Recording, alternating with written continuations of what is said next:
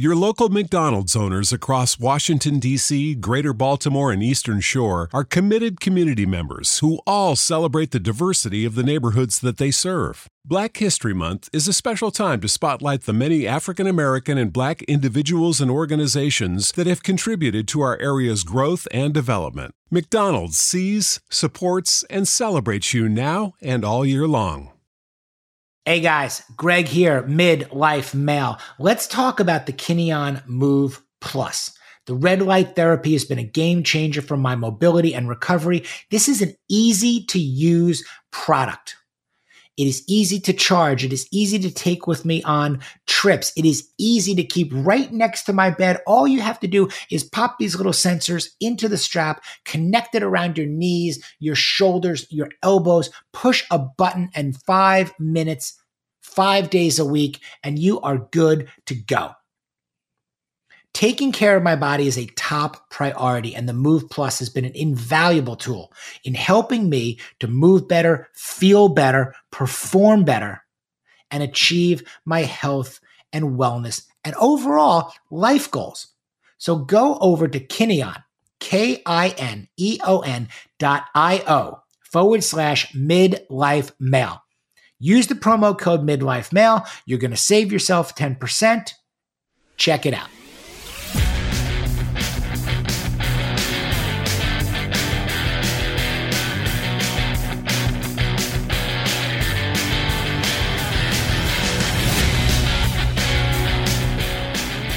All right, here we go. Welcome to another week and another episode of the Midlife Male Podcast. I am your host, Greg Scheinman. Joining me this week, super excited, David Stewart. David is the founder and face of Ageist, a new media company and agency that champions the vitality, capabilities, and influence of the modern 50 plus. He is a passionate champion and leading authority on the mindset and aspirations that drive this influential demographic. He's frequently called upon to share his expertise and insight at important venues and forums around the world, including recent speaking engagement, HIMSS in Las Vegas, the leading conference for health information and technology, TEDx on Redefining Age, Monocle's Quality of Life Conference in Zurich, the Mercedes-Benz Convention in Stockholm, and the Wellness Summit in Hong Kong. Prior to launching Ageist, he enjoyed an award-winning career as a photographer specializing in people-oriented advertising. His work for iconic brands includes Nike, Adidas, Google, Coors, AT&T, Coke, Philip Morris, Toyota, Lexus, BMW, GQ, Esquire, Harper's Bazaar, Wired, and the New York Times Magazine, amongst others. I have had the pleasure and privilege of joining David as a guest myself on his Super Age podcast. He is a fountain of information. He is a beacon of possibility and hope and light and probability and likelihood for what maximizing midlife is all about. So please welcome to the Midlife Male Podcast, my friend, David Stewart. He is back for the second time. Dave Stewart, welcome back. Okay. Ageist Super Age podcast. Like one of the coolest guys out there said, let's talk again. Welcome back. Thank you so much. I love the intro. Thanks, Craig. Yeah, the longer, detailed accolade intro. Yeah, we'll hit that later. We'll get that all done too. That's good. I like it. But hey, let's just get right to it. Hit record the second you come on, because there's always just gems dropping like right out of your mouth, and I didn't want to miss anything. One of the reasons I actually had reached back out to you to have you back on was you had put something up. I don't remember exactly how long ago it was, but it was to the extent of like, say yes to everything. Yeah. That's my mantra. Say yes. Okay. Because so yes, my opposite, by the way, I'm going to let you go. But my mantra is the opposite. And that's why I reached out. Oh, so yeah. Go. Okay. So this is the thing. If you say yes, you open up optionality. You open up adventure. You open up new things. If you say no, you know exactly what's going to happen. Nothing. Everything stays the same. But if you say yes, and the way I mean say yes, like, there's certain things that obviously you don't want to say yes to, but in general, guys especially, in the context of saying yes, it's like somebody says, hey, let's go do whatever. Let's go bowling. Let's play archery. Let's climb a mountain. Let's do whatever. A guy's natural reaction is no. Right? So if you say no, you just limited your social connection, your ability to enlarge your imagination, your ability to enlarge your experience. All of that, it stays status quo. Nothing changes. But if you say yes, you may not like the thing, you may not like the people, but so what? A lot of it, I think, is for us. For women, it's a little different. They have a much easier time with this. With us, the whole beginner mind thing really messes with us. So it's like, oh, these guys, they're not going to like me. I'm not going to know how to do the thing. I'm going to look foolish. All this sort of stuff goes running through our minds. And all of a sudden we come to no. And I say, just say yes. Just get over it and say yes. Totally get it. And the perspective difference, and I think where a little bit of the shift is, and I hear you say that, like, oh, so the first thing that hits me is like a wave of anxiety about saying yes to everything. And oh my God. And I used to say yes to everything. And because of that, I was extremely busy and I was doing a lot of things again that I didn't want to do with a lot of people I didn't want to do them with. And I never had time for myself or to sit back or make, let's say, a more informed choice. I think, but I do agree with you 100% on that beginner mindset. And in particular of men, that the natural gut reaction for anything that seems different, maybe, or uncomfortable, or I haven't done that before, or again, I could look stupid, all 100% that the natural impulse is like, put out the hand, give the Heisman, like say no and everything else. So I'm with you 100% on that. I tend to skew a little bit towards the dialing up the, aggregating from all the noise and everything that's out there, curating down to the things you genuinely want to try or want to do around those things, and then kind of eliminate the rest, because too much yes, at least it did for me, created over-indexing and overload and busyness at the expense of productivity and profitability. 100%. That's sort of a different thing. So for example, 2 weeks ago, Fran Lebowitz was here speaking. Now, I think I'd never seen Fran Lebowitz, but I saw the film that she did with Scorsese, Pretend It's a City, and I thought she was a genius. And so I asked a couple of my friends, I said, hey, we got tickets to Fran Lebowitz. This is going to be awesome. You should come with us. And the message I get back is, well, isn't she kind of grouchy? Isn't she this, that? And it's like, so disappointing. And she was awesome. She was just like hysterical. She's somebody that I would get on a plane to see that again. She's so smart and so switched on. But if you have that sort of prejudgment of like, oh, well, she's going to be grouchy, maybe she's, I don't know, whatever.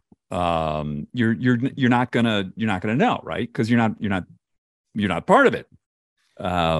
That I completely agree with you there. I think that there is this jump to assumption and judgment again, and almost like this kind of negative mindset to getting onto it versus this growth or open mindset. And I think that the mantra of say yes is really much more about possibility and hope and possibility and problem, and don't leave opportunities or things on the table that you can learn from. Again, you may not love it. She may not have been maybe she turns out to not be like your particular flavor of speaker, or anything, but you tried it and you went out and you did it. And I think that's huge. This is not to be confused with what you brought up, which is busyness for the sake of busyness. That is something else. And I think that's something else that like men tend to get wired into, like. Yeah. And I'd love your take on to me again, how you make decisions, how you kind of run your day, because you appear to be somebody that, again, has a very full life. You're out there and you are skiing and you are exercising and you are creative and you're also business minded. How do you kind of function in that, not being super busy, but being productive and efficient? Because in order to do what you do, and to be in your condition and at your age and stage of life and to do all this, you've got to be very intentional and purposeful with the way you manage your time. Oh yeah. Oh yeah. I'm super scheduled. And, like my team will, they'll be slacking me at like 7:30 to 8 at night. It's like, whatever, team, I'm done. Your Slack can wait till tomorrow. I appreciate that you want to communicate with me. I appreciate your dedication, but no, I'm going to read. I'll speak to you tomorrow. It's okay. So I think that, there is always that balance, and what's good for me during whatever time and what isn't. And so there's, it's a constant judgment call of how we're going to spend our time and our resources. And so if you're, to take your example, if I'm saying yes to everyone all the time, and I'm taking phone calls and answering emails and Slacks, like, from the morning I get up until the time I go to bed, nothing else happens. So, there's a sort of, I need to make time to go to the gym. I need to make time to make my dinner. I need to make time at night to ramp down, to go to sleep, to make time to read the books that I want to read, to spend the time with my family that I want to spend. So, yeah, it's, I guess, wise balance is where we go for. How do you incorporate that into your professional goals too? I mean, do you say, hey, you know what, we're going to grow Ageist, but it may not grow as quickly, because I'm just not willing anymore to do this 24/7 hustle and grind. And, and also kind of make sure or put out culturally that message, that mantra, that way that you live and that you operate, is there too. Okay. Yeah. So that's an interesting one. I've been doing this for 8 years, and I have had people, I could have raised money. I could have started a product line, started a fashion line, started an event business. There's like a whole series of things. And sort of the way I do it, Greg, is I say, yes, let's investigate that. And so I sort of try it on like a shirt. And I do this all the time. I only recently recognized that this is how I do this. I'll say, yes, that's interesting. Let's start, a fashion line. That sounds interesting. And then have all the conversations. And then, what is this going to look like? How am I going to be part of this? How does the money work? Like, what is my life going to look like with this? And I always say at the end of it, I say, no, I don't want to do that. I don't want to do that because I don't like the way my life looks at the end there. So we're about to do something else new here, but I like the way my life looks because it's just more of like what I'm really best at is just me. Like my product is me. So the more me, I'm good with that. I can just sort of amp that up to a certain level. Me running a product company, yeah, I could probably do that, but that just sort of sounds like hell. Me having, people want to give me money. Okay, that's nice. But then I got to talk to those VCs every month or every 2 weeks about metrics and numbers and growth and blah, blah, blah. I don't want to do that. I don't like the way my life feels with that. So I'm not going to do that. And I think that is how I have run my life for 65 years. That's how I've done it. It's just like, oh, I like the way this feels. I like the way my life is within this other stuff. And, that's not everybody does it that way. I probably could have taken other steps and done other things here, but it wasn't a good fit for me. So it might have been a good fit for you or for other people, or, because people have said to me like, oh my gosh, why don't you do this thing? You're going to do this like deal with this big retailer. It could be wonderful. But do I want to be that person? No, I don't think I like it. I don't think I like the way that feels. It's so good. I'm just kind of sitting here smirking because I fucking love you. And it's like such a great way to look at it, in there too. What it really comes down to is authenticity and what feels right for you. And then having the courage and the conviction and the confidence to be okay with that. It's not that one is right or wrong. It's that, as you're saying, one is right for you. Yeah. And the other might be right for the person who wants to say yes to that deal and sees their life looking very differently and okay with it if they go and run that kind of business or report to those types of investors or scale to a different level. And I talk a lot about what does success really look like. And I love your answer. Your product is you, your brand is you. But I also think you've done a great job of transcending that with your team and what you do with the newsletter and what even you're doing with the podcast and the people that you're on. The sum of its parts is getting big, but absolutely. You are the founder and face of what is going on here. What does success really look like to you? Oh boy, that's a big question, Greg. I would say for me,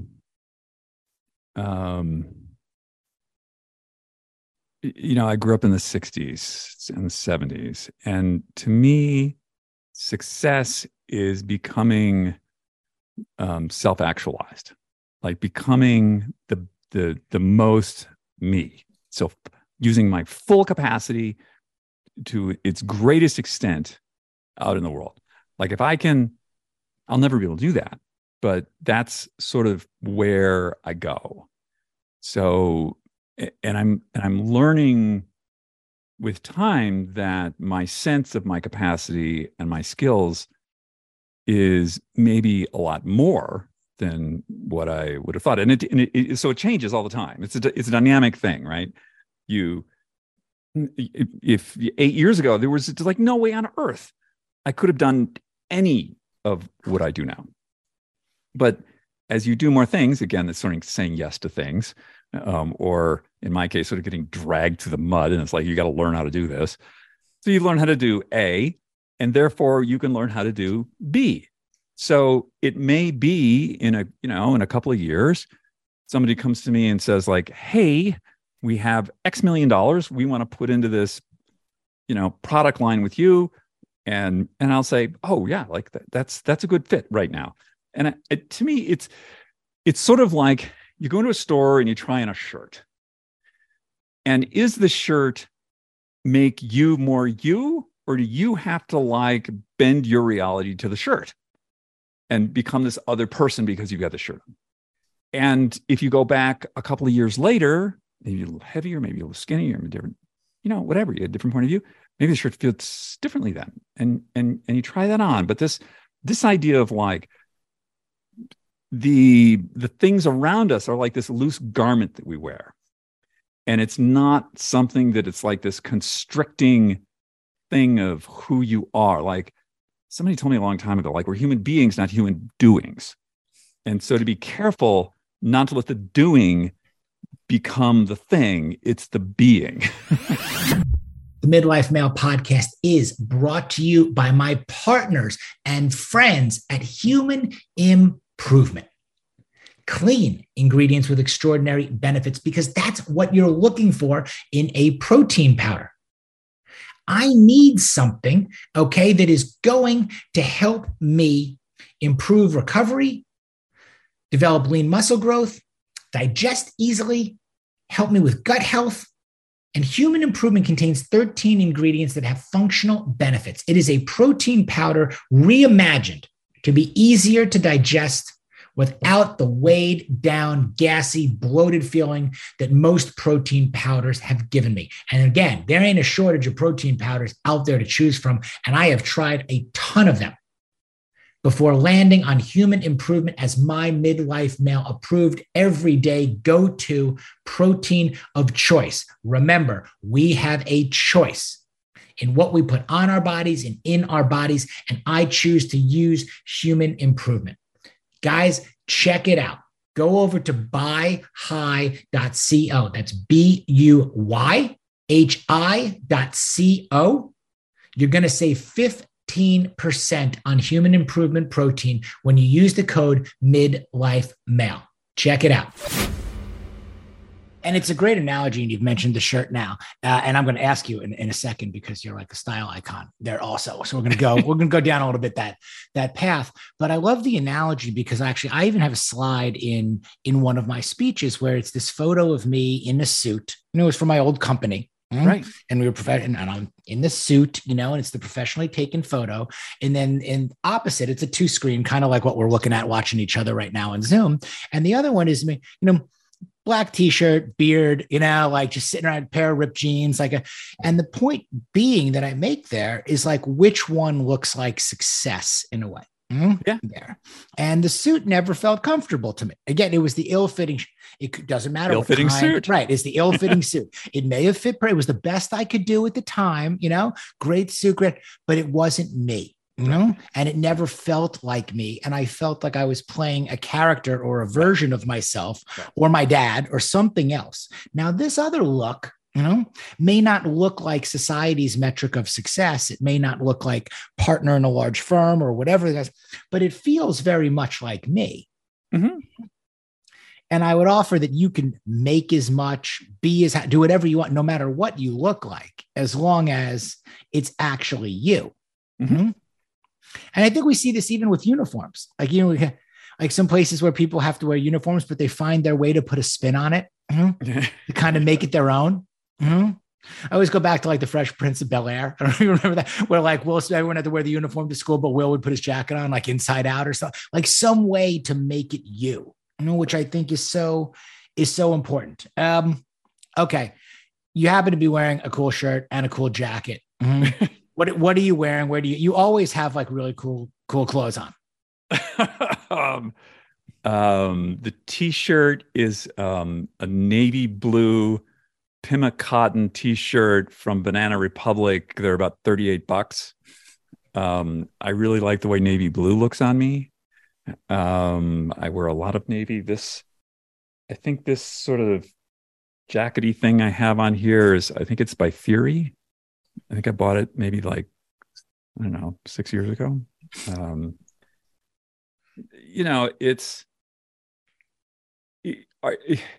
I remember Robert Evans, the movie producer, who was a real, Chinatown, and the dude was a piece of work. But his theory on clothing was, when you walk into the room and you're wearing the thing, do people look at the thing or do they look at you?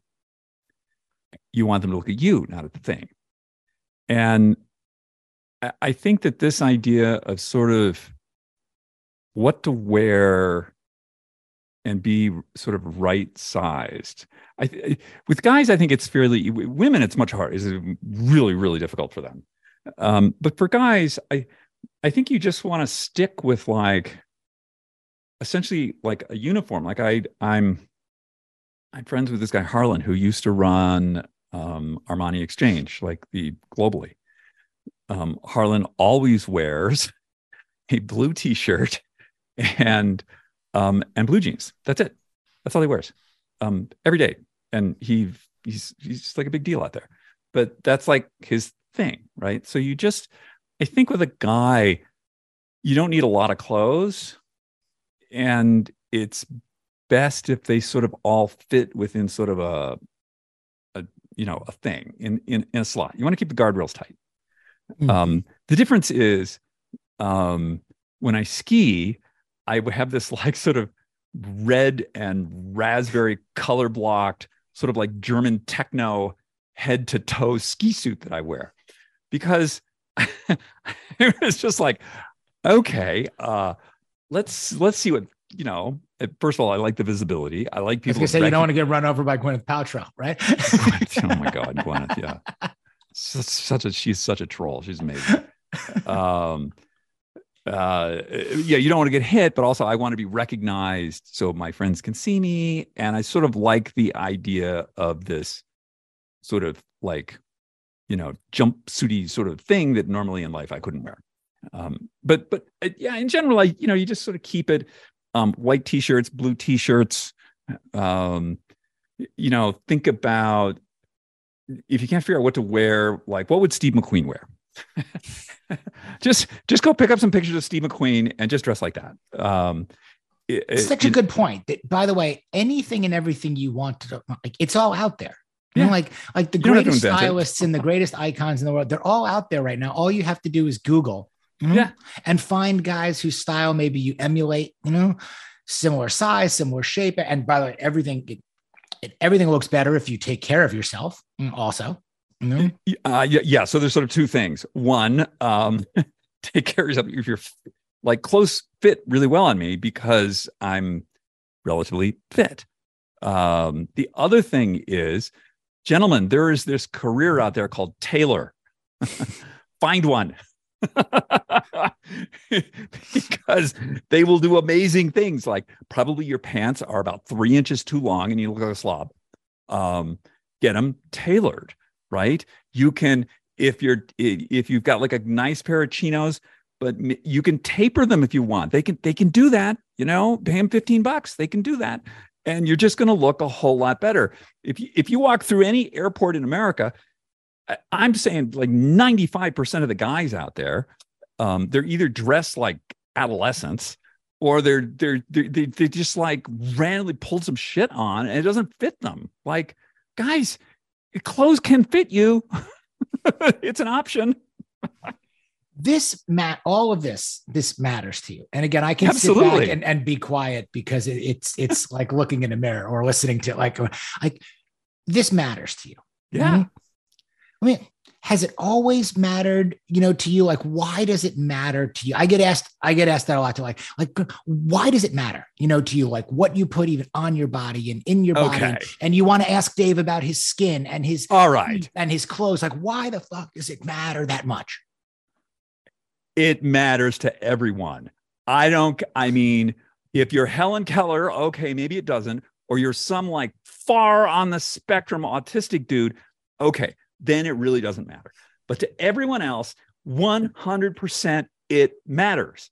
You are communicating to the other human beings out there in the world by what you put on. This is the first thing people see, not what comes out of your mouth, none of this. It's what are you wearing? How do you carry yourself? This is a message. This is a communication. And you are making a conscious decision. By you saying you don't care, that is a decision. That is not a random act. You have made a decision to communicate to the world something. And I find this whole line insane. That people say, well, I don't care what I look like. I'm just going to go out there. Absolutely, you care what you look like. Like if I put you in a bright orange jumpsuit and let you go out the door, would you not care? Of course you would care. Of course you're aware of how you look. You just don't know how to dial it in to communicate the message you want to communicate. And this, especially the guy stuff, when they tell me this, I'm like, you are so full of shit. You are noticing every other person out there. You don't think they're noticing you? Come on, buddy. I'll shut up now. No, I don't want you to. I'm the one who's shutting up, going, just go. I'm just let him go. This is fantastic. Okay. He's doing my job for me. Like positive reinforcement. Here we go. Now, for those guys, how do we help them? I guess. The stubbornness, back to again what you said even at the beginning, that beginner mindset, that stubbornness, that assumption, that judgment, that they're noticing everybody else, but they have never turned the lens on themselves and go, guess what? They're noticing me too, or stood in front of the mirror and go, is this how I want to be perceived? And is this how I perceive myself? But what is keeping so many men, and I was saying there's 53 million middle-aged men out there. What is keeping so many from just starting or taking that first step? And at the same time, I do see more guys starting again to pay attention, but even more guys offering help in specific lanes like this. Don't know how to dress. There's a guy for that. I've had a few of them on the podcast. I'm sure you have too, that can really help you. Don't know how to get in shape. There's no shortage of trainers, in this world. Don't know how to eat. No shortage of nutrition. Like where we make our investments. I think that with guys, somehow there's this sort of line of thinking of like, I'll spend $100,000 on a car, but I'm not going to spend $70 on a nutritionist. I'm not going to pay a stylist $200 to show me how to dress. No, that value equation doesn't work, and it's really upside down. The car doesn't mean shit, and you just spend $100,000 on a car. How many hours of personal training is that? And how much longer are you going to live with?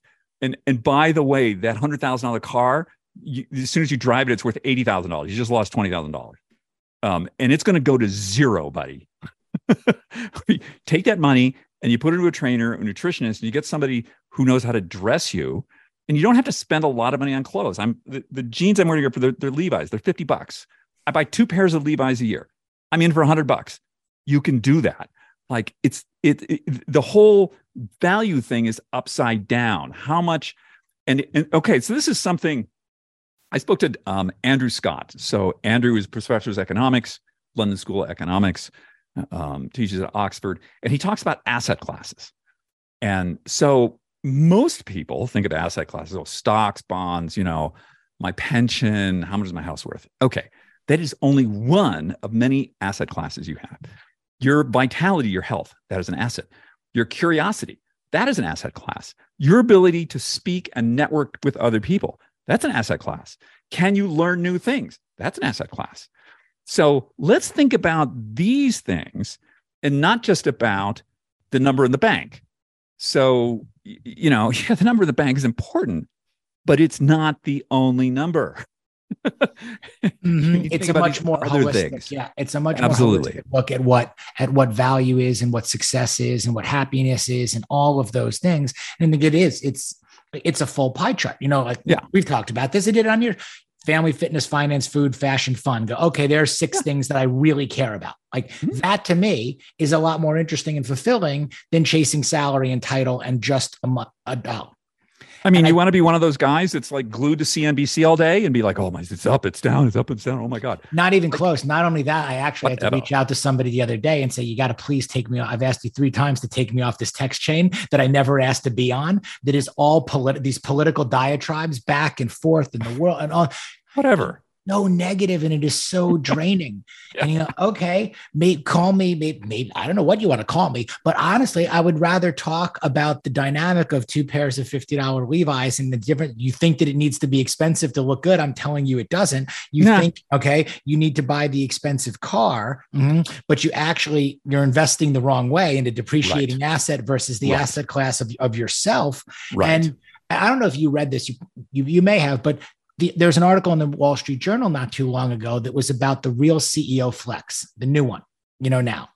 And it was Jeff Bezos on his yacht, and Elon Musk and everything. And they haven't had their shirts off, though. The point that they were making is that it used to be, again, planes, cars, big watches, whatever. The real flex now is what and I think what you and I talk about a lot is sustainability, longevity, caring about your body, how all of these things, because you can't just buy that away. You know what I mean? Or the perception is almost worse that you do have all this money and you don't care again about taking care of yourself, and even as it pertains to couples and partners, that it doesn't look like you care very much about your partner, or your partner is not perceived the way maybe you want her to be, because she's hanging out with you and you're letting yourself go and you got it all backwards and upside down, as you were describing.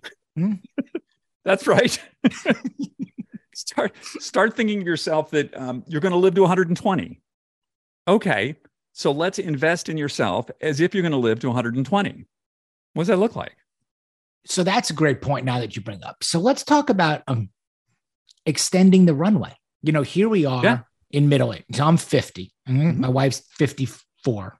I better not screw that up. 53, 54. Okay. In there. You're a little bit older than me. But now we really do have to think about how many years ahead of us we have. And it's realistically, it's for some, it's getting shorter, but I think for a lot of us, it's getting longer, or we're working towards making it longer. Where do you even see midlife? And what do you see kind of like when we lengthen this runway, kind of what does that look like? Does retirement like even kind of fit in? Do we keep kind of working at the things that we love? I'm just really, curious what this ageist thing feels like to you.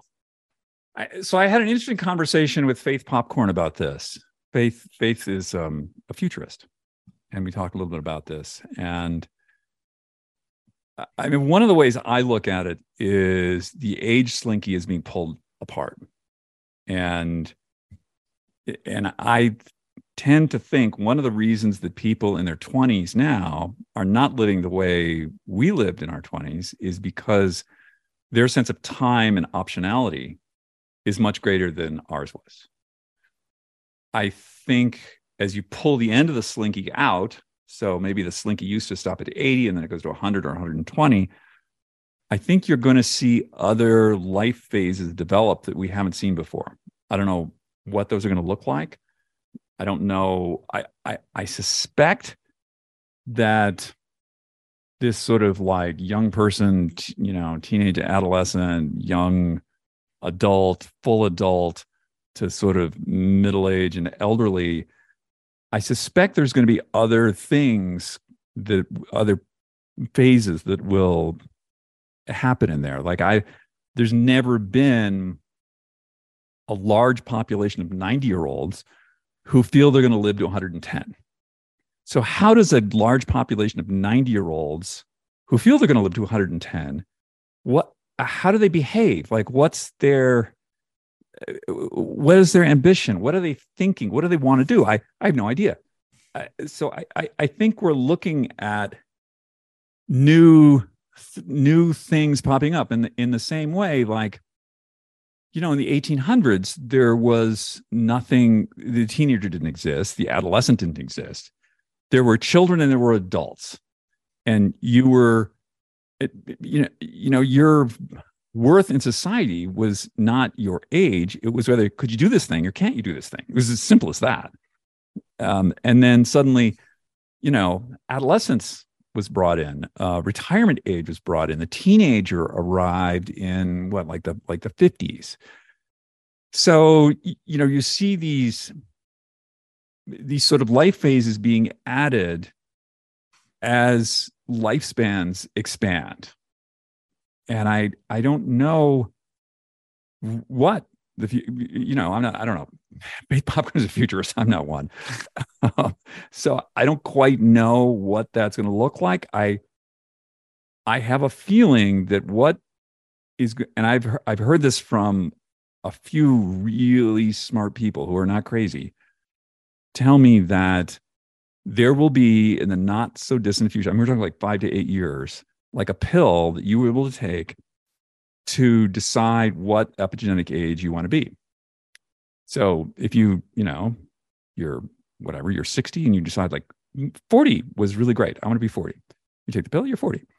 And I think that this is also something else that it may be. One of the things Faith and I talked about was that in the future, the only way you're going to be able to tell what age someone is, because you're going to be able to look pretty much however you want to look, it's just going to be your vernacular.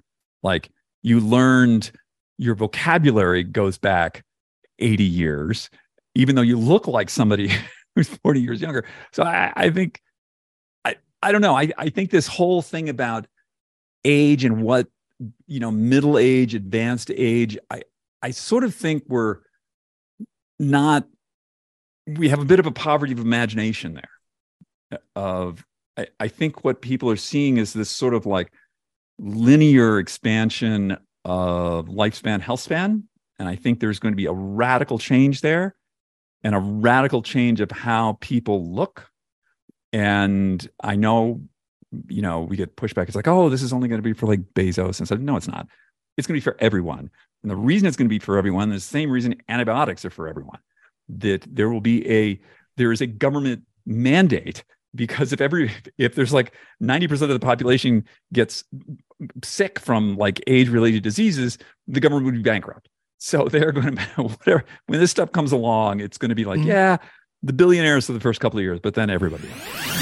I've been learning about TRT for the past several years. And as someone who's consistent and disciplined with his health, physical as blood work, I have seen my testosterone decrease annually throughout my 40s. And I am now in my 50s. Last year, I made the decision, along with my physician and my family, to go on TRT. I was lacking energy compared to where I used to be. I wasn't recovering the way I used to, wanted to, and needed to in order to maintain the lifestyle I live. I was stressed and I was anxiety-ridden and I was frustrated. And I have carefully tracked my progress throughout the past year. And after researching various options, providers, and services available, I transitioned to using Hone Health. And I feel like myself again. Now, I've discussed, considered, and looked at every stigma, stereotype, concern, issue, pro, con, positive, negative, connotation, reputation, and whatnot. And I'm sure that there are some that I have missed. And I am an open book here at Midlife Male and with myself. And I will share my experience and my advice, thoughts and considerations with anyone who wants to hear it, learn from it, accept it, or ignore it. And for me, it's never been about getting jacked, winning any competitions, or getting ahead in any way other than in my everyday life. It is, though, about being the best husband, father, and provider I can be for as long as I can be, the way that I want to be. And I simply wanted to have my energy, acuity, focus, smile, and health back to where it was and where I expect it to be. And Hone has guided me and provided me with everything I have needed along the way. And because of this, I am proud to partner with Hone Health. I believe in the team, the service, the product, and the mission. And I believe in what Hone is doing every day, what they've done for me, and what they can do for other midlife males to help them live better, stronger, healthier, and happier lives. So if you're interested in learning more about Hone Health, go to honehealth.com/midlife male. You can order your at-home test and consultation. So if you're interested in learning more about Hone Health, go to honehealth.com/midlife male to order your at-home test and consultation and save $15. Is that what you wanted to talk about? to an extent, yes. And it's fascinating. It's a whole nother rabbit hole that we could go down in terms of whether or not like that's a good thing, or not, do I want to live forever or how long? Do I want to pick a definitive age, and decide that's kind of where I want to hang out? But now you have 70 years again worth of experience in vernacular and vocabulary, but you look like, and feel like a 40-year-old. Right. I don't know. At the same time, even right now, it just raises even some other questions about, I'm not anti-aging. Mm-hmm. I'm pro-aging. I think gracefully and somewhat aggressively, and to that point, I don't know if I would take that pill today. Like, again, it's a much longer, deeper conversation there. But on the other side of, do you take, do you go to put a little Botox in your forehead? Do you start on TRT as your testosterone dips and you get into your 50s? Do you do what do you like?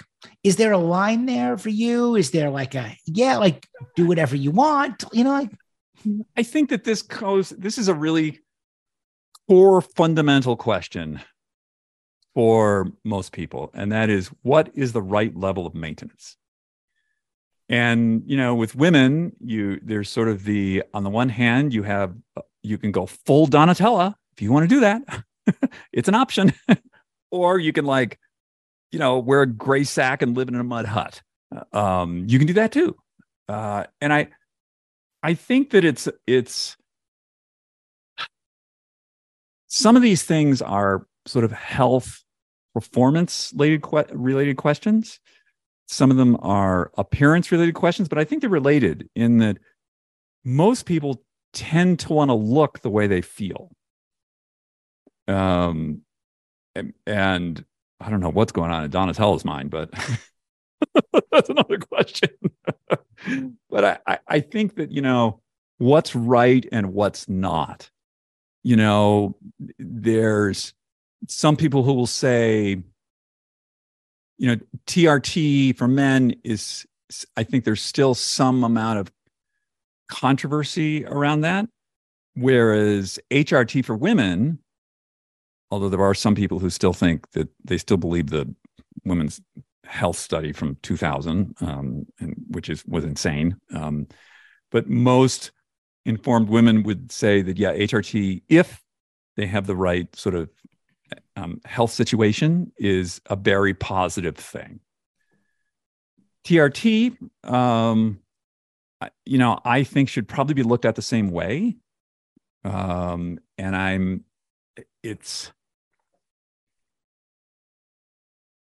think a number of these, so like Botox, like I love Botox. I started getting Botox 3 years ago. It was like awesome. I really like the way I like the way I look with Botox. So check this out, man. Here, this Invisalign. is Invisalign. Mm-hmm. So at age 64, put that again. Oh, I'm sorry. It's going to make a really. It's okay. noise. It's fine. By the way, what I like to say, I just took mine out for this. Just I love Invisalign. So do I. I was supposed to get braces when I was 12, but my family financial situation didn't allow that. So I've had crooked teeth up until 64. And then like the local orthodontist gave me and my wife like a 2-for-1 deal. And I was like, you mean? And he's like, yeah, 14 weeks, we can fix that. And like every week they get straighter and straighter. And I think, oh my God, this is like magical. So it's pretty cool. We took our kids in for breakfast. That's how I did it too. Like we took our kids to the orthodontist, our first one, and she was like, I was like, hey, my teeth are kind of shifting back and whatever. She's like, yeah, we could put you on Invisalign and do that. And actually my wife is doing it right now, also. And now I've got mine back in again. I took them out for this conversation, but it's hilarious to your point. Like, yeah, I started on Botox not too long ago also. Just my forehead, kind of crawl, walk, run. Like, let's try. Okay. Like this is better, than what I was seeing, before. I am paying attention to skincare and sunblock, now. There are other things that are happening, I just started doing some stuff with like Upneek. It's like a drop and it makes your eyes like, look a little bit bigger and brighter. And I said, I don't know that one. What's that one? It's called Upneek. It's a new eye drop. You've got to get it through an eye doctor, like an optometrist or an optometrist. And instead of getting like an eye lift, or I guess I might be botching some of this, but instead of kind of getting like an eye lift or anything to do with your eye, it just opens your eyes a little wider and makes them a little brighter. And it's a drop that does that. And I've had in particular droopy eyelid from a torn retina and too many years of boxing, getting punched in the head, and the doc was like, try this. And it brightens it up. And then my wife started taking them from me and then using them. And now she's got a thing. But the point is, I think that, again, what landed with me is like that you want to look how you feel. Yeah. Now, whatever that really means to you. But again, if you are living a healthy lifestyle and you have energy, and your body is looking a certain way and you're eating a certain way and you're doing things that I do think, again, it's natural. You start to care about a lot of these other things that we've talked about more intentionally. Again, now, you want your face or your hair or your teeth, your eyes to start to represent the lifestyle that you live in the way that you feel. You may actually start to care, and I think you will, a little bit more about, again, the clothes that you put on your body that show how you're feeling because of the work that you're putting in and the things that you are doing. It's all connected in that regard. Yeah, I think it's, there's something, this idea of vanity that for some reason, I guess because we're like in this sort of society we live in, that like vanity is a bad thing. I think vanity is a great thing. It's like, I can't tell you how many people go to the gym because of vanity and how much longer they're going to live because they want to look good. I have no problem with that. I think that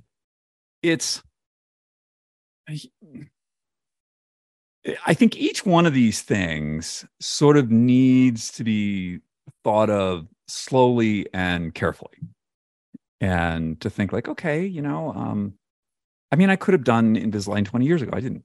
But like I'm on camera all the time now and I'm sick of looking at my crooked teeth. So I'm done. We're going to take care of that irritation. And I think, there are sort of lines that I probably wouldn't go across. Cool sculpting. I'm not going there. There's like other stuff that people do. I think, I know people who work in Hollywood and some of the action actors, there's a whole cocktail of stuff that they're shooting into themselves to get themselves in, movie shape. Mm-hmm. I wouldn't do that. But there's probably other people out there. I go to the gym for an hour and a half a day. There are people out there who would just be like, I'm not going to do that. That's too much, but it works for me.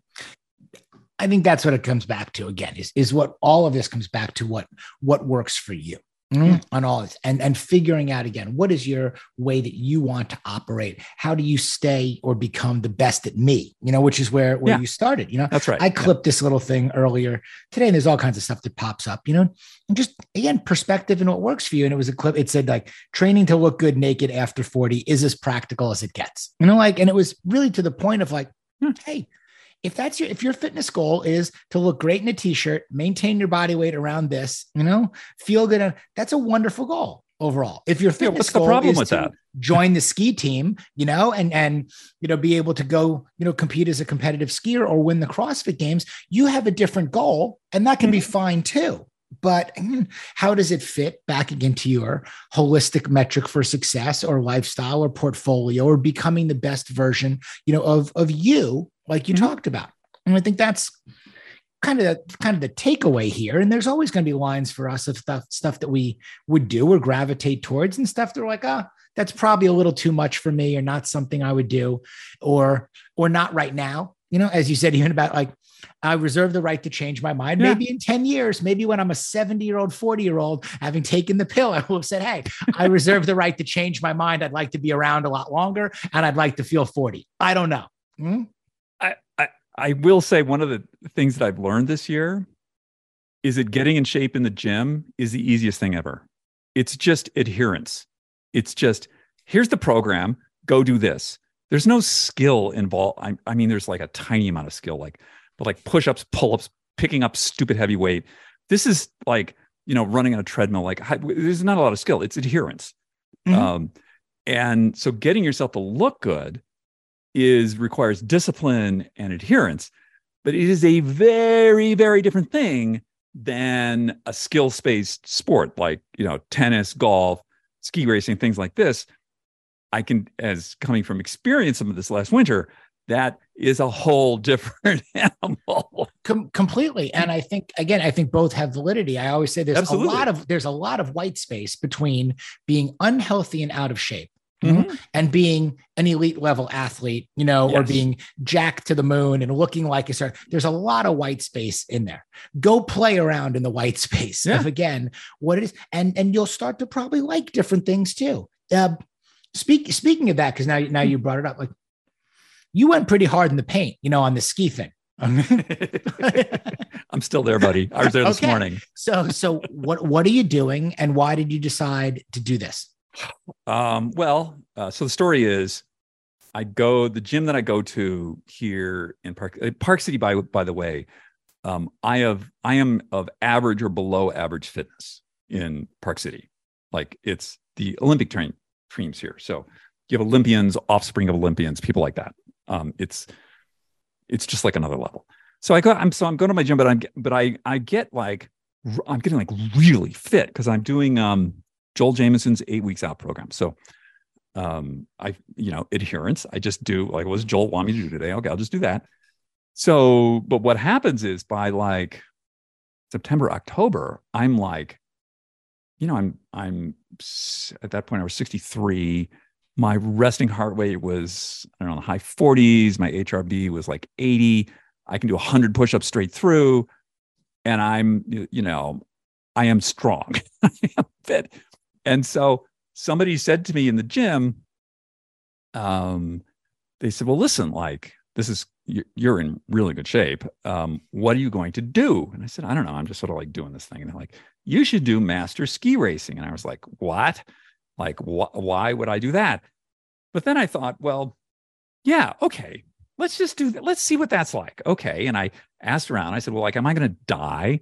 Like, how fast are we talking here? Like, what are they? And again, the whole guy thing, like, they're not going to like me. I'm going to be clumsy. I got to learn this new thing. It's going to be hard. I can't do it.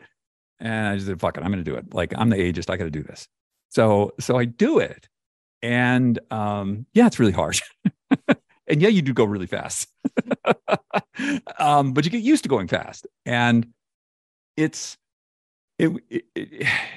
have a tremendous amount of knowledge now, but that's not getting that into your body is the skill part. And that takes a lot of time. And a lot of the people that are in my program have been, skiing since age 2, probably racing since age 8. And, maybe they're 50 or 60, but they're very, very good. And so I was, much less good. And it's really, they start you out and there's sort of skills training on very sort of gentle things, and it gets a little steeper. But then by January, you're on the men's World Cup hill, and it's like no joke. Like, there's consequences here. And so what happens, Greg, is you're up there and it's sort of one thing, like I can get down anything. It may not look good, but I can like get down. But once you start putting those like blue and red gates up, then it's all of a sudden this is like brain lock happens. It's like, I can't even imagine quite how I'm going to get my body to do this. And then you see like one of the local high school kids who, being they go to school here, they're probably going to be the Olympic team. And they just like whip through this thing. Like, it's like, oh my God, how did you, like, it's like watching Simone Biles. Like, how did that just happen? So anyway, there's a lot of practicing tiny little minutia, and, I'm better now. And my fitness did fall off a lot because I'm not a professional athlete. So I can do skills training 3 or 4 hours a day, but then I've got a life, I got to run. Mm-hmm. And so I can't do my normal gym thing, but so, race training stopped like, about 3 weeks ago. So now I'm back in the gym probably 3 or 4 days a week. But my body is immediately like, oh, we know this situation. And it's just like sort of clicks right back in. Well, that's an interesting thing too. I mean, obviously what you took on is incredible. And again, I love the notion of being able to embrace curiosity, being able to say yes in that regard. And let me test kind of maybe my fitness and see how I feel and like this. But the other thing to your point is it's kind of, okay, where do things fit? What are the priorities at the time? Which is, now this is going to be my priority. This is what I've said yes to. I'm going to go do this. So maybe my overall fitness or what I was doing before is going to fall off a little bit, right, because I also have some non-negotiables and responsibilities and obligations that I'm running a business, I'm running a brand. My brand is me, all of these other things. And then you go back to it in cycles and seasons or anything else. And guys, that's also what consistency looks like. That's what adherence looks like. You're adhering to the plan that you've committed to, right? And you're just following it, executing it. And this program will end, or the season will end, and you will go adhere to the other plan. And over the course of the year in the body of work in your life, that's what consistency looks like, which is why you get results. Yeah, pretty much. I mean, that's exactly right. You just like showing up is like 90% of it. They say it's hard to beat the guy that shows up. Right. Now, hard to beat the guy that shows up every day. It really is. The guy that shows up. It's really, it's like 20 below zero. I'm the guy that shows up. It's raining. I'm going to show up. Like, whatever. It's just like you just show up. And you're going to learn like something. That guy. They do. People really like that guy. They do. After they get over not liking that guy, they really like that guy. Why is ageist, and what you're doing so important, right now? Well, I'm hoping that it is important. I'm asking because I know it is. Okay.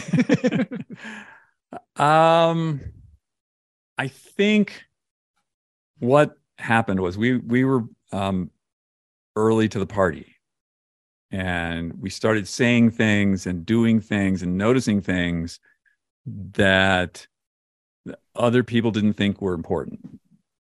And now what's happening is it's like, okay, when I started, like, people wouldn't say what their age was. They just wouldn't.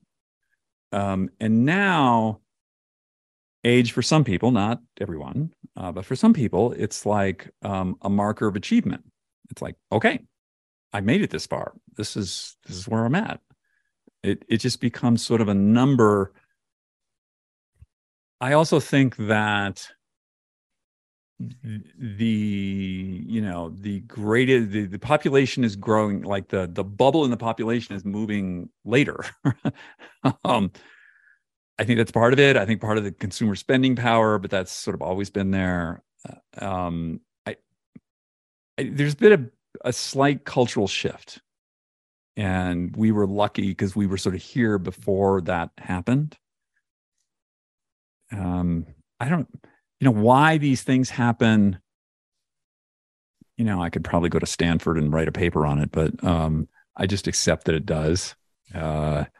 And it's part of it. I think COVID accelerated things. I think people really looked at like who they are, where they want to go.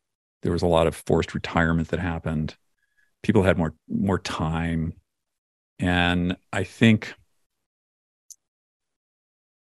it's sort of this age thing, as more and more people are seeing more and more other people living healthier and longer. That's really, back to that slinky thing.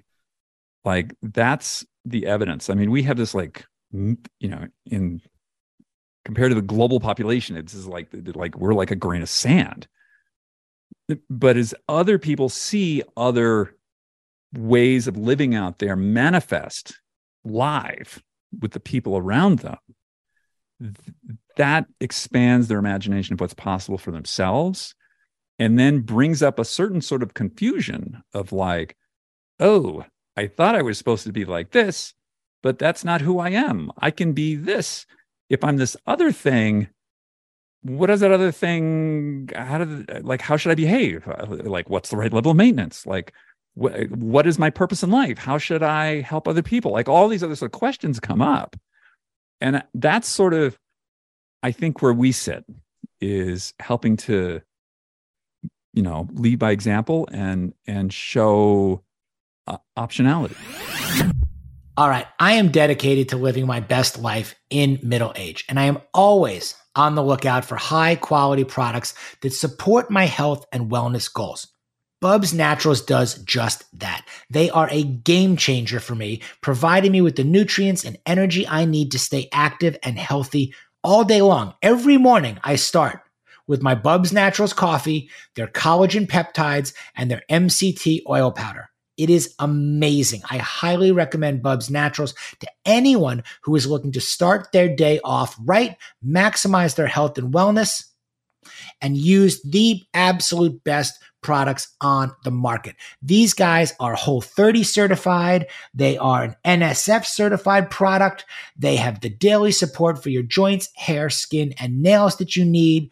Gluten-free, soy-free, nut-free, GMO-free, corn-free. All of it. Could not have found a better partner where simplicity meets self-improvement. BubsNaturals.com. Promo code MidlifeMale. Save yourself 20%. You're going to love it. So I want to just touch on this before we wrap, because now you've lifted your arm a couple of times also. I'm curious, again, always about what people put on their bodies and in their bodies. You're wearing an Element hat. Okay. That's my go-to hydration electrolyte. That's the salt right there. You lift up your arm and you've got something on your wrist now. Yeah. So, okay. And you did an aura thing, I think today, about Inside Tracker. I'm curious. Yeah. Inside Tracker. What are your your things? I don't wear an aura personally because my knuckles are too big. So I can't, by the time I get it over my knuckle, it doesn't make a good bond with my finger.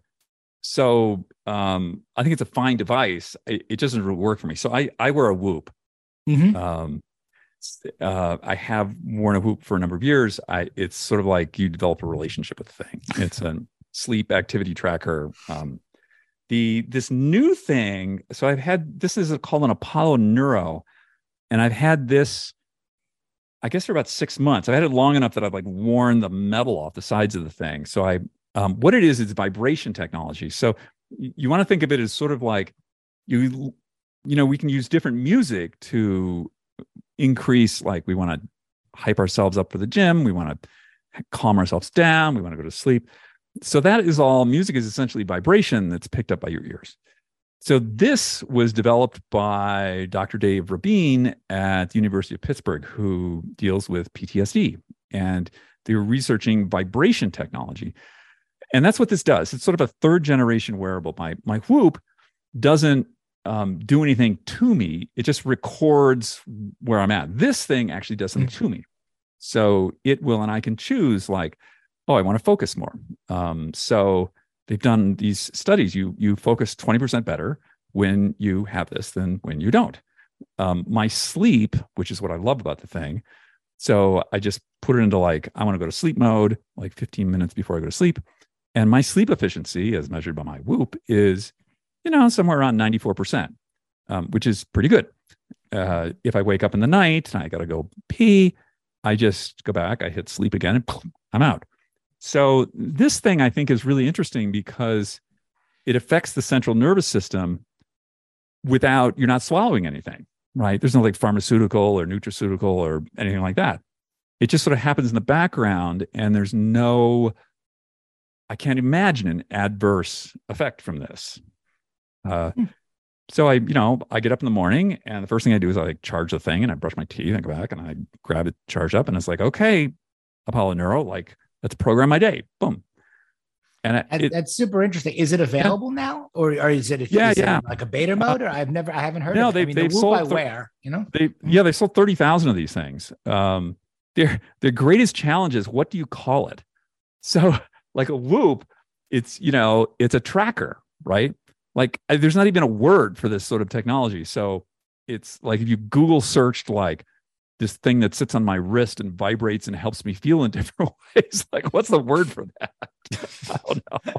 They need a word, they need a word, but I've I turned Joel Jameson onto this thing because Joel will tell you can only train to the extent that you can recover, and whatever you can do to recover faster, quicker, longer is a good thing. So like Joel likes this thing.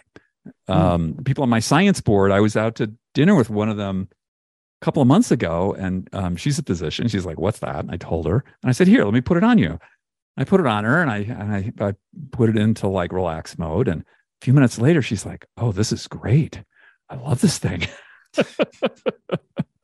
I think again, it's another consideration. I got to look it up because, again, when you're talking about, what are our options? You mentioned optionality, optionality. Yeah. Look, are you taking, melatonin? Are you taking CBD? Are you taking THC? Are you doing, recover? Are you sitting in ice? Are you sitting in saunas? Are you doing again, what's part, you got to figure out again, what works for you, what works for available.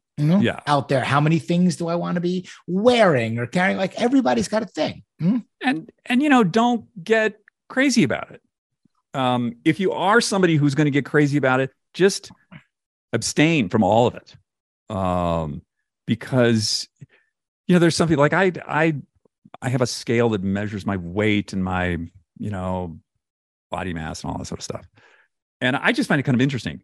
For some people, it will make them completely neurotic. In this case, get rid of the scale. It's not. I don't do spreadsheets on that kind of stuff. I don't count calories. I don't count macros.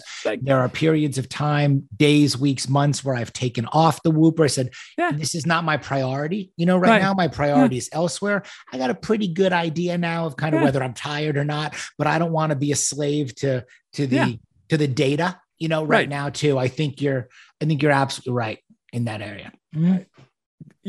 Personally, so you mentioned a bunch of stuff. So CBD doesn't do anything for me. THC, hate it. Melatonin, very, very small amounts. Anything more than like half a milligram I'll be drunk the next day. And but I do use it with, there's an app called Time Shifter I use when I travel, which helps me adjust to jet lag, and small doses of melatonin to help shift my circadian clock. Very useful. I know other people take like elephant doses of that shit, 50 milligrams, whatever. I take a baby aspirin every morning and every night. So both for the cardiovascular and the anti-inflammatory effect. I take magnesium glycinate, 400 milligrams before I go to sleep. What other stuff do I take? I sort of experimenting. I took metformin for a while and then I didn't, and I'm sort of experimenting with it, but I found I titrated up too quickly. So I was taking 1,500 milligrams in the morning, which really messed with my digestive tract. So I've sort of stopped that, and we're going to maybe start that again. I did take rapamycin for a while, or the compounded pharmacy version of it. So I was taking 6 milligrams of sirolimus every 2 weeks for 6 weeks on, 4 weeks off. And then I spoke to Brian. What's Brian's last name? The Blue Brick guy. Brian Johnson, I think. I should know his last name because I'm doing a podcast with him. So he does. You'll know it in time. Yeah, he's a fascinating guy. Look at Brian, Bryan, Blue Book, and you want to see somebody extreme? Brian. He spends $2 million a year on testing his own body. Oh, is that the 46-year-old guy that's getting all the attention right now? Yeah. Okay. Right. Yeah. He's a piece of work. Zero social life, by the way. I was going to say, did you do the podcast yet, or are you doing it? Yeah, no, I did it. I have to work on it later today. Yeah. So okay, because I've seen and read some of the press, and I was like, okay. Yeah, he's. I think some of it is interesting. It was an interesting conversation. The main takeaway is, Brian doesn't make decisions about his health, wellness, fitness. He's taking himself out of the loop because he says, I'm a rascal. If I'm allowed to make the decisions, I'm going to make the wrong one. So I'm just not going to make the decisions. I have this team of scientists, and they just tell me what to do. And that's what I do. I just don't. So he's like 100%. He can either fully adhere, or he's 60 pounds overweight with his face down in a tub of Doritos. He's like one of those guys. It's extreme. It's a different level of adherence. From what I've read, and now you've had the conversation, it's a level of adherence that extremism that I couldn't possibly go. No, I tried his diet. It about killed me. I can't, at least so far, I have been unable to successfully live on 1,800 calories a day of vegetables. It just, I just can't do it. A lot of it to the point, it doesn't feel like living, it's the way. It's a science experiment. That I want to live. And I've never been wonderful with science or wanting to be part of a science experiment, conduct one. As you said, you get back to what your thesis is. You have opportunities, whether it's we come full circle, whether it's doing a clothing line or a product line or taking money from VCs or whatever. And you go down your checklist and you go, do I want to do this or not? Yeah, I think he's a really interesting guy because he is a science experiment N of one. And so I think that is really interesting. And there are things to be learned from what he does. The day that I interviewed him, he'd just come back from an IPL laser treatment. He doesn't just do it on his face, he does his whole body. I didn't even know you could do full body IPL. And he pulls up his shirt and he's got all these scabs and stuff and it's like, okay, dude, you do this every week. Special guy. Special guy. And then I come back to, again, a lot of white space in between. Yeah. Between, Yeah. okay. You don't have to go full Brian. Right. Going full Brian or there. And okay, you know what? There's also something fine, guys, about getting up, taking your dog for a walk, having a good cup of coffee, going and exercising with the sole purpose of feeling good and being in good shape and everything else. And then working, whatever your career, your job, whatever you enjoy doing, hopefully making the kind of money to do the things you want to do, the way you want to do them. Yeah. With who you want to do them for as long as you want to do them, whatever that looks like also.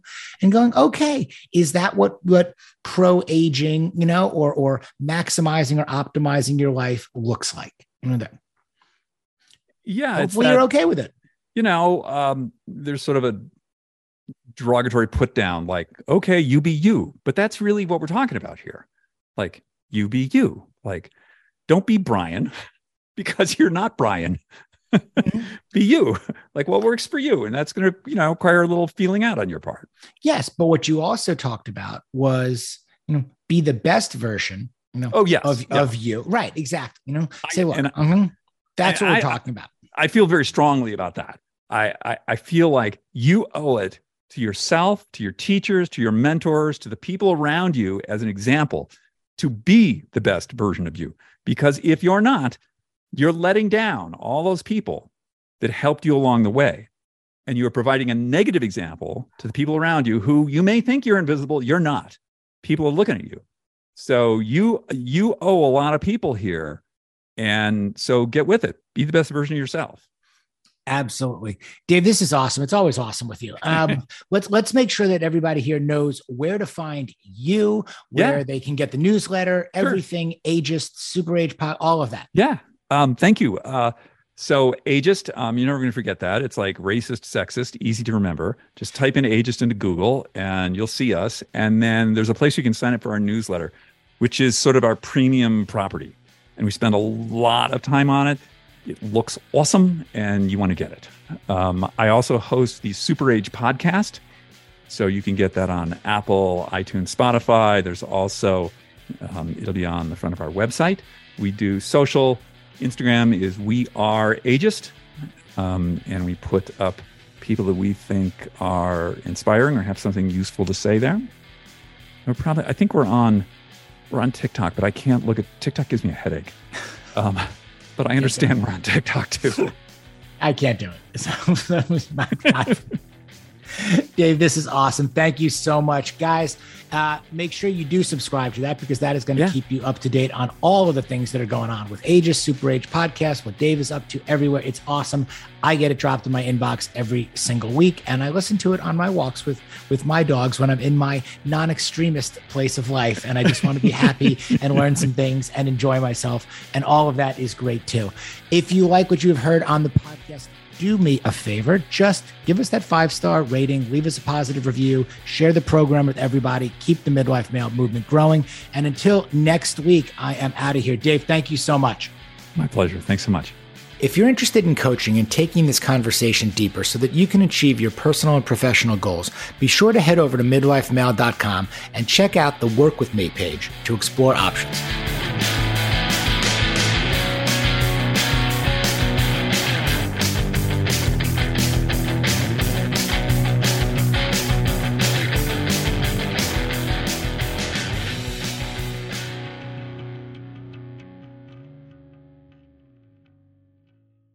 A Kia SUV is capable of taking you far.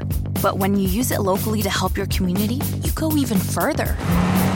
Whether that's carrying cargo, bringing your team with you, ready, or navigating new terrain.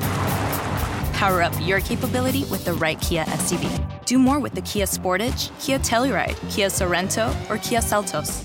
Kia. Movement that inspires. Call 800-333-4KIA for details. Always drive safely.